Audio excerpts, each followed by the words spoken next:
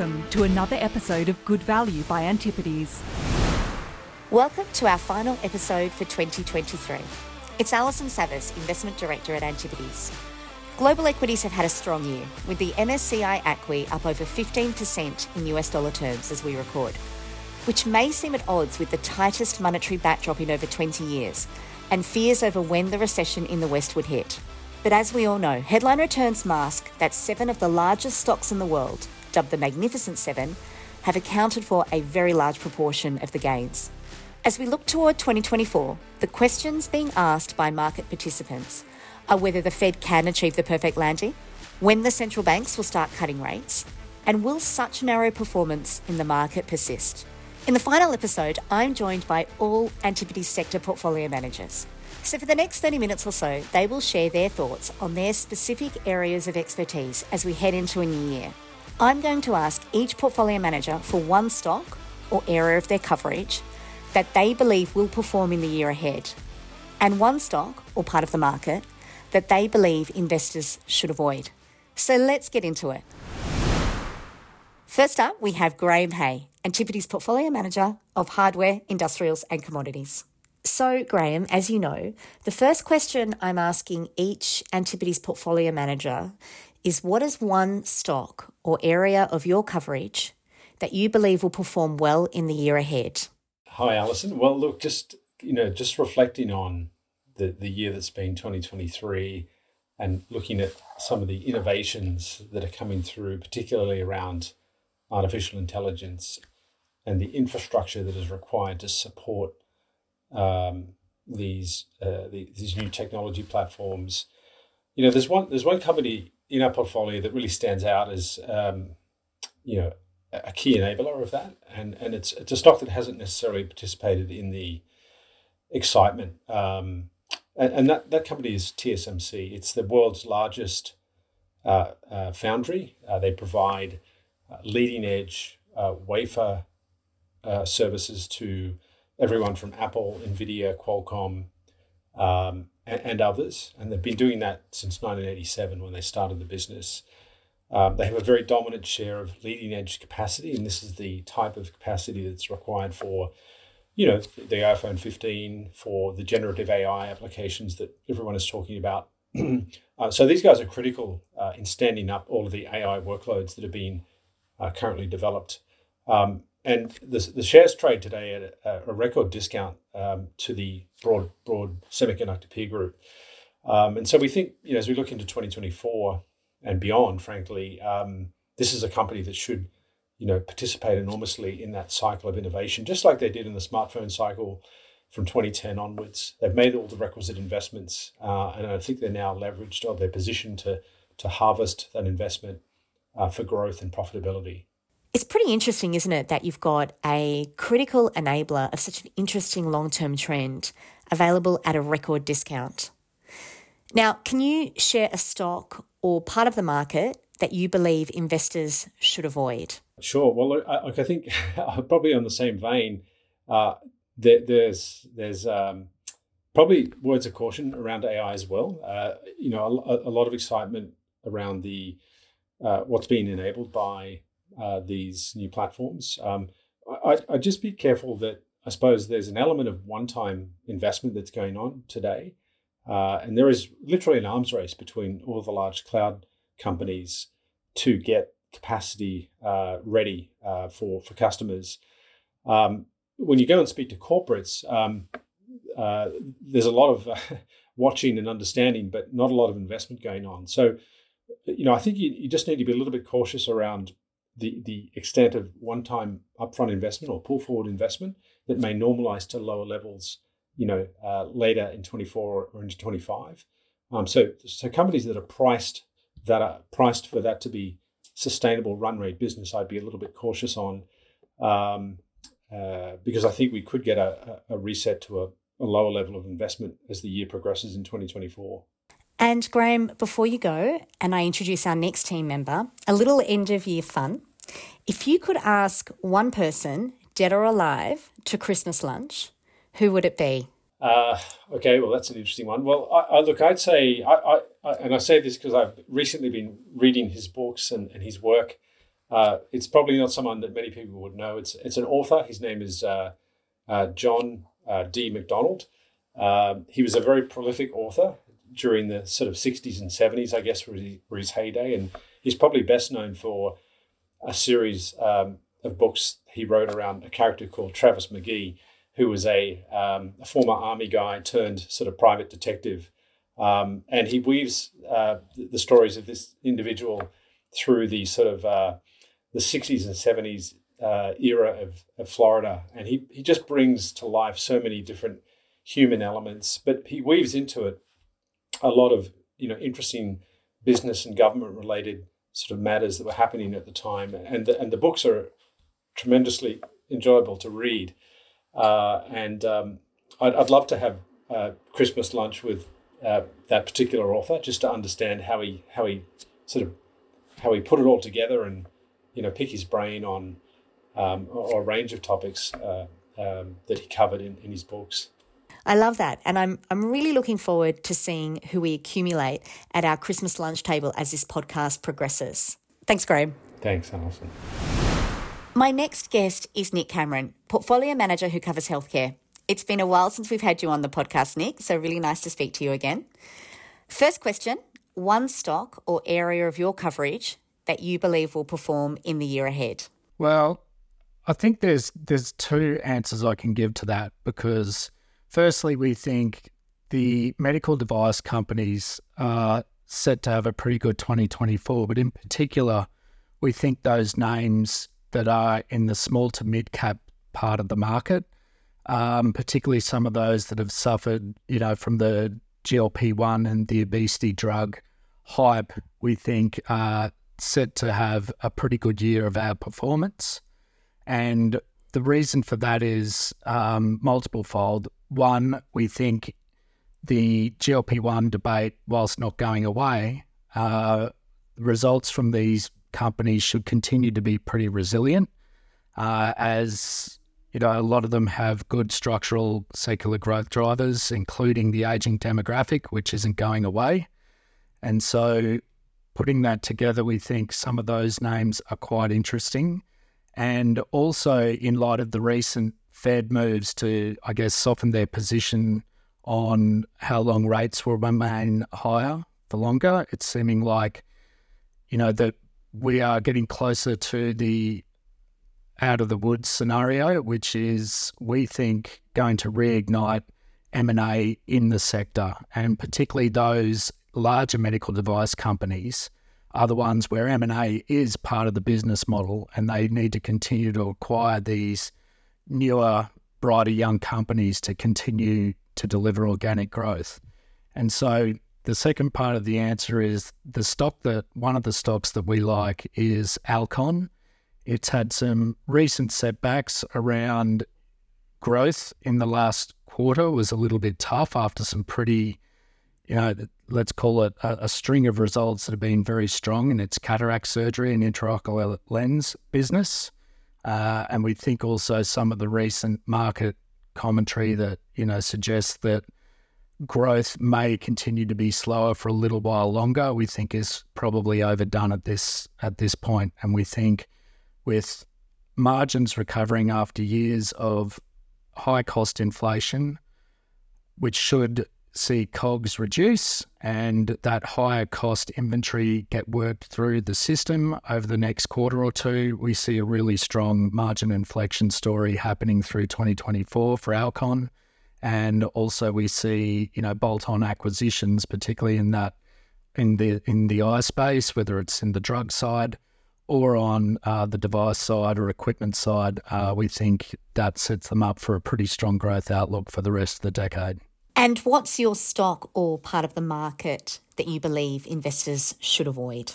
We think investors should avoid the US managed care companies.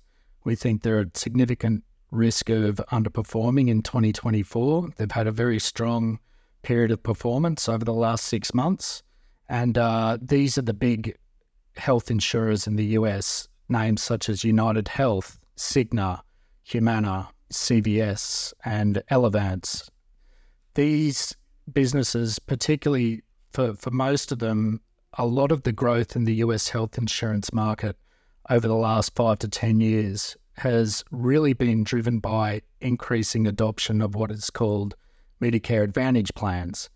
These are plans that US seniors who become eligible for Medicare in the US, that's over age 65 and over, these Medicare Advantage plans are being administered by these commercial companies on behalf of the US government, and a lot of share has been taken away from the traditional Medicare or government-run insurance into these managed care company-run or Medicare Advantage plans. Now, one of our concerns has been for many years is that these companies have been effectively gouging or profiteering from these government or what is essentially government-funded plans. And the US government has become far more aware of some of these issues. And we think this increasing scrutiny, is going to see action being taken. And we have seen some legislation pass the House recently in the US. And we think there's just going to be continued scrutiny on these commercial insurers delivering Medicare Advantage plans. So we think that the growth in those businesses, whether it's from the top line or in terms of profitability, is going to become more clouded going forward than it has been for the last 5 years. And it's also important to remember that many of these companies have large pharmaceutical benefit businesses where they manage drug insurance plans for US employers, for individuals. And these businesses have also come under a lot of regulatory scrutiny recently. And we think the risk of legislative or regulatory change to increase pricing transparency, profitability transparency in these PBMs is going to increase in medium term, and again, crimp growth in that part of the business. So we see limited upside really in a lot of these names going forward, and being a highly consolidated market, there's very little opportunity for M&A, at least at the larger end of town, and options they do have are quite incremental and small compared to the very large revenue base and earnings base that these businesses are operating from now. Okay, last question. One guest, dead or alive, for Christmas lunch? Ooh, it was tough. It's a tough one to go with, but I think I have to go with Tiger Woods. And the reason being is, one, I'm a golf fan, but number two is just, I don't think I've ever seen a sportsman quite like Tiger and how well he was able to perform under pressure. Now, someone else who might be on this podcast, I think probably has the other one who I think is very much like that. But Tiger was just so consistent under pressure. His ability to make clutch putts, to make the tough shots under pressure when all was on the line, I haven't seen anyone really do that. And so I think, that aspect has a lot of parallels, I think, with investing. There can quite often be a lot of pressure, a lot of noise, whether it's crowds, and you can really, I think I could really learn a lot from him of, some of the techniques he used whilst he was under those pressure points, how he was able to focus and visualize what to do, and then most importantly, execute on that. I think that would be really useful to hear what he would have to say about that. Now, the other aspect, I think, which would be great to rack his brains about, is adversity and coming back from adversity. He had suffered a lot of injuries. He still won while actually being quite injured and very hurt in his knee. And also in his personal life, he had some, pretty clear personal dramas that occurred in his career, but he's gotten over or seems to have gotten past a lot of those and is back and is still competitive. Now, whether he can still compete at the level to win more majors, I don't know. I hope so. But I think he's still able to mix it with the best, and over such a long career and having been so dominant, I think, that's what I'd like to have as an investment career, having a long career, and you will face adversity, and to, I guess, really just get tougher and stronger as you go. You're right. That mental resilience really is something which applies. I mean, he had outstanding mental resilience, but it is certainly something that applies to our day-to-day. Thanks, Nick. No problem. Thank you. Now it's time to turn to Max Shramchenko, Portfolio Manager of Infrastructure and also Antipodes Climate Delta Fund. Again, Max, it's been a while since you've been on the podcast, so great to have you with us. Yeah, hi Alison. Thanks for having me. So, what's your stock or area of coverage that you believe will perform in the year ahead? Look, you can call me boring, but I'm gonna bring out the regulated utilities in the US. I think the sector is pretty interesting. You know, it's been through a pretty brutal derating over the past couple of months. You have the sector trading at about 20% discount to S&P on the PE basis, for what I consider a pretty defensive and reliable earnings power and a nice structural growth story. So, you know, in the past, you've maybe had, I don't know, over the last 20 years, you've had maybe 3 or 4 occasions when the sector was as cheap as it is now. It would have been .com, it would have been GFC or COVID. Clearly, you know, the high interest rates and the fears of inflation feeding through the expense line for these companies has been a fear for the investors. And you know, the way we look at it is if you're prepared to take a relatively longer horizon here, you know, if you're looking out 3 years or something like that, the good thing about these utilities is their regulatory construct allows you to offset virtually all of that in, you know, inflation in your labor or be it high interest cost. So as long as you're prepared to, have a longer term view, I think it's a very interesting time right now to be looking at these. And, you know, specifically for the stock that I wanted to bring up for today, you know, the American Electric Power, it's one of the larger, more liquid names in the space, and it manages to trade at about 1 turn of a discount on the PE basis, further to the already cheap sector. And the reason why it does that is primarily because of a few regulatory mishaps that they've had over the past, call it 12 to 18 months. And the market is just taking that and extrapolating that into perpetuity, which, whenever the market does that, I kind of feel very good about it. You know, low expectations are a friend of good, future returns. So that's my stock. And I would add as well, Max, AEP is one that, another sort of multiple way of winning from it is it has a large percentage of its assets in high voltage transmission, which is going to be a big beneficiary of the energy transition, won't it? Yeah, absolutely. And, you know, if you're buying that earnings power today at, 15 times earnings or whatever it is, 14 times, you can count on a pretty decent structural growth that is going to come exactly from that part as America goes through not only a large replacement cycle that, all this old transmission infrastructure needs to go through, but plus, as you mentioned, integrating all the renewables is going to take a lot of growth in capex, and that is what drives the EPS of these companies. And what should investors avoid? Oh, look, I've been sort of thinking about what's boiling under the surface in the real estate sector globally, and especially if you think about a couple of hotspots like areas where people have borrowed a lot. For example, the CMBS market in the US or some of the Nordic markets in Europe, for example, Sweden. There are companies out there, well, actually a whole sort of sector out there with leverage of anywhere from 10 to maybe low teens net debt to EBITDA levels, which is arguably pretty high if your cost of debt is in a high single digits.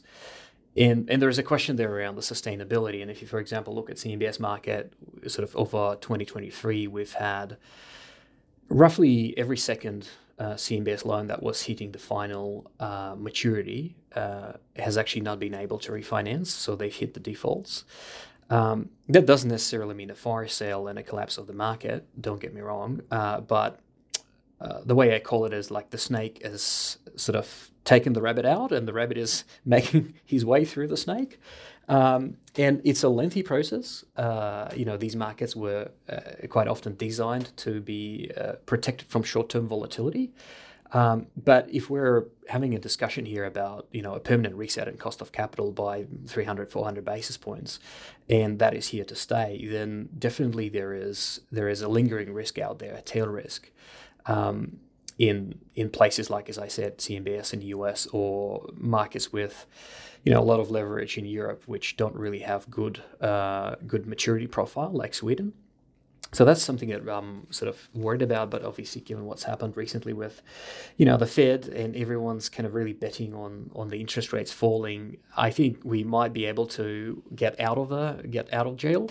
So it's all about how long the rates stay high, and versus us observing more and more of these defaults, and people unable to refinance their loans. So that's something that sort of really definitely keeps me up at night, and keep thinking about our exposures in that, through that, either through the financials or the direct property. And finally, the guest of honor at your Christmas lunch.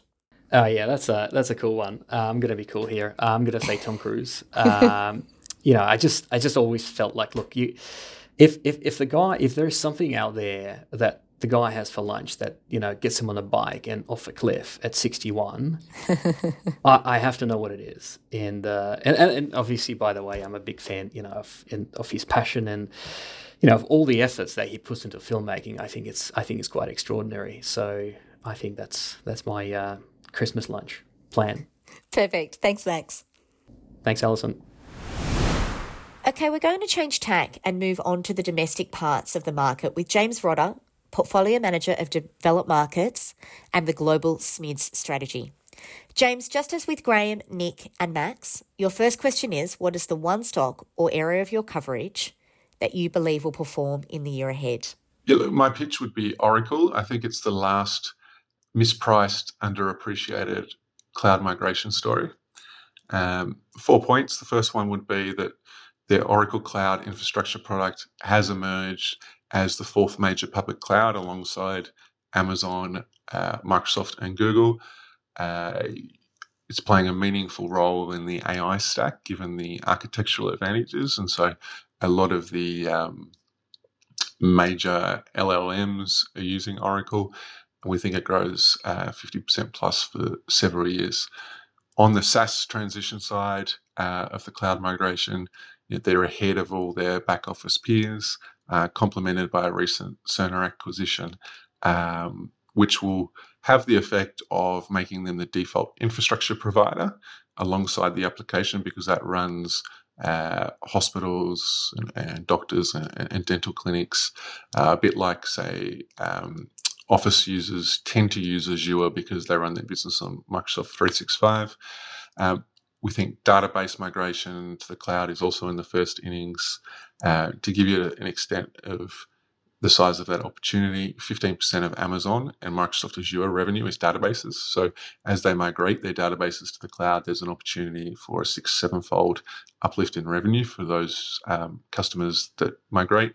Lastly, they've got a great capital allocation track record in terms of share buybacks, opportunistic share buybacks, and well-timed acquisitions. It's 18 times this year's earnings, not next year's earnings. And I think it's going to grow 10 to 15% through the course of the decade. If I had to throw one extra in on the small and mid-cap side, it would be Score, which is a reinsurer. The industry is going through a fantastically hard pricing cycle at the moment on the back of a lot of natural disasters over the last 5 years. They didn't reprice for those natural disasters. Now the industry is repricing for those natural disasters, and putting that into the model, we think it's around 5 times earnings. Putting the same assumptions into the model, most of the other, let's call it top 5 reinsurers around the world are trading closer to 10 times earnings. And what should investors avoid? There's a few things you can talk about. The 10 years move from 5 to 4, and maybe the upside is 3.5 this year, but it can move back to 5. But if I had to pick one thing, it would just be large caps. So I'll give you some numbers on this. The MSCI All Country World Index is up just under 20%. This is US dollar returns for the S&P 500 is 25. The top 50 stocks are 37%. So nearly 20% outperformance. So it's not just the mega cap tech that people are crowding into. There's very large companies, these top 50, that aren't mega cap tech. And be it index concentration or other factors, everyone's crowding into these names. If I just complement that, the Russell 2000 sort of small caps in the US is only up 12% compared to the top 50 up 37%. And Europe's been up 18%, China down 14% for the year. So, it's very unusual to see 2 years in a row of exceptional returns from the same part of the market. So I'd be staying away from large companies broadly. I think our funds certainly have an overweight away from that mega and large cap space towards more exciting, let's call it mid-cap opportunities, which in the global space might mean a company that's still 30 billion or 50 billion. Very large businesses. Yeah. But yeah, it's just those extremely large ones. There's been a lot of crowding. I mean, it's really interesting, isn't it? Because we're all aware of that mega cap tech's done really well, but it's an interesting point you make that big caps broadly have done really well, not just the 7 stocks that we often talk about. Now, finally, who has a seat at your Christmas lunch? My Christmas lunch, Michael Jordan. I'm a child that grew up in the 90s in the basketball era, played a lot of basketball. I think I have around 60 Michael Jordan cards. I had a close friend who loved David Robinson, so I was able to swap a Michael Jordan for a David Robinson, which is a great deal. And I just think, look, I love tennis, and there's the big three there, but it's really hard to identify who's the greatest of all time. And I think basketball's, stands alone, maybe with badminton and cricket, as one of those sports where you can identify very clearly the greatest of all time, and there's not much debate. So, Michael Jordan. Perfect answer. Thank you, James. Thanks, Alison. Okay, last but not least, it's time for John Stavliotis, our Emerging Markets Portfolio Manager. John, let's hear one stock or area of your coverage that you think will perform well next year. Yes, so in the year ahead, as we move into rate cut cycle, and it's increasingly looking like the world is going to avoid a catastrophic hard landing, I think it'll be generally positive for EM. And then within that, Brazil is somewhere where rates are already falling. Just this morning, while the market was really excited about the dovish tone in Powell's FOMC post-meeting discussion, Brazil's central bank was actually cutting rates by 50 basis points for the 4th time in as many months, and it's guiding to more into next year. Then you see the economy is actually showing signs of recovery. We've seen strong GDP growth, consumption recovering slowly as well. So a stock that we think will do well in this scenario is Sendas Distribuidora, which is the leading cash and carry grocery retailer under the brand ASAI. So cash and carry is Brazil's take on discount grocery retailing, and it's the category that's growing fastest and is now about 20% of total grocery sales. So this stock faced a number of headwinds over the last couple of years. It's basically seen cost wage inflation being quite high, but at the same time, food inflation went negative after the high base of 2022 when food supply was hit by droughts. And just before this difficult period, they made an acquisition of supermarkets off their parents, and that was done with debt, whilst interest rates went from 2% to 13.75% over the next year. So you can see that over that period, earnings came under pressure, and so did the valuation. Things are really turning now. So cost inflation in Brazil is declining. Brazil's CPI at the last print was below Australia at 4.8%. Food inflation is improving. And the supermarkets they bought, they've been converted to cash and carry centres now, and sales per store have increased by 3 times, which is pretty impressive.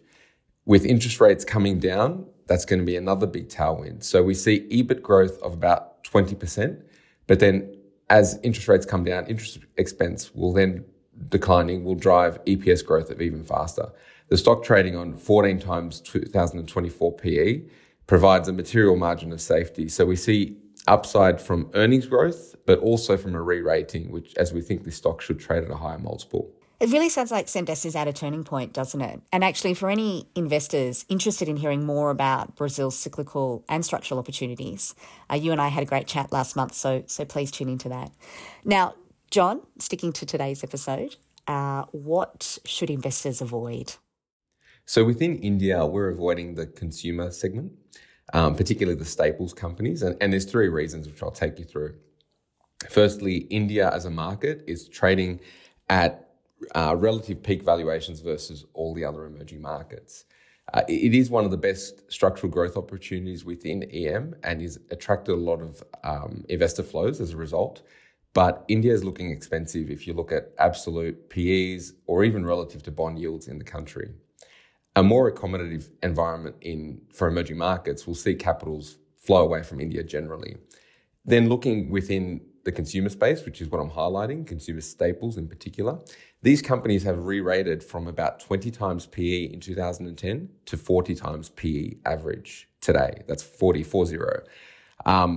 This has been driven by factors that, are reversing, particularly in the recent history. One of them particularly is growth scarcity in India through 2010 and 20. And that was because there was a weak capex cycle in the industrial landscape in India.